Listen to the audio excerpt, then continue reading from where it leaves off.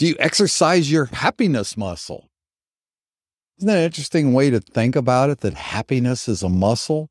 It's true, because a muscle in the gym, if you want to get strong, you keep working that muscle. You do curls if you want strong biceps. You do deadlifts for your back and your glutes. You go to Kim's class, you do butt and gut to strengthen.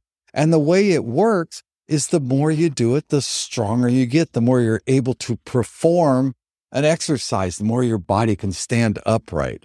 Happiness is the same way. You need to practice happiness to get stronger with happiness.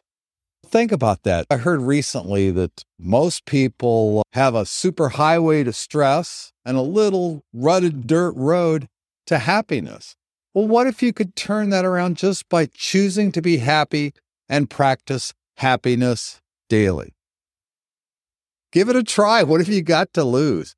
Just choose to be happy and strengthen that muscle called happiness.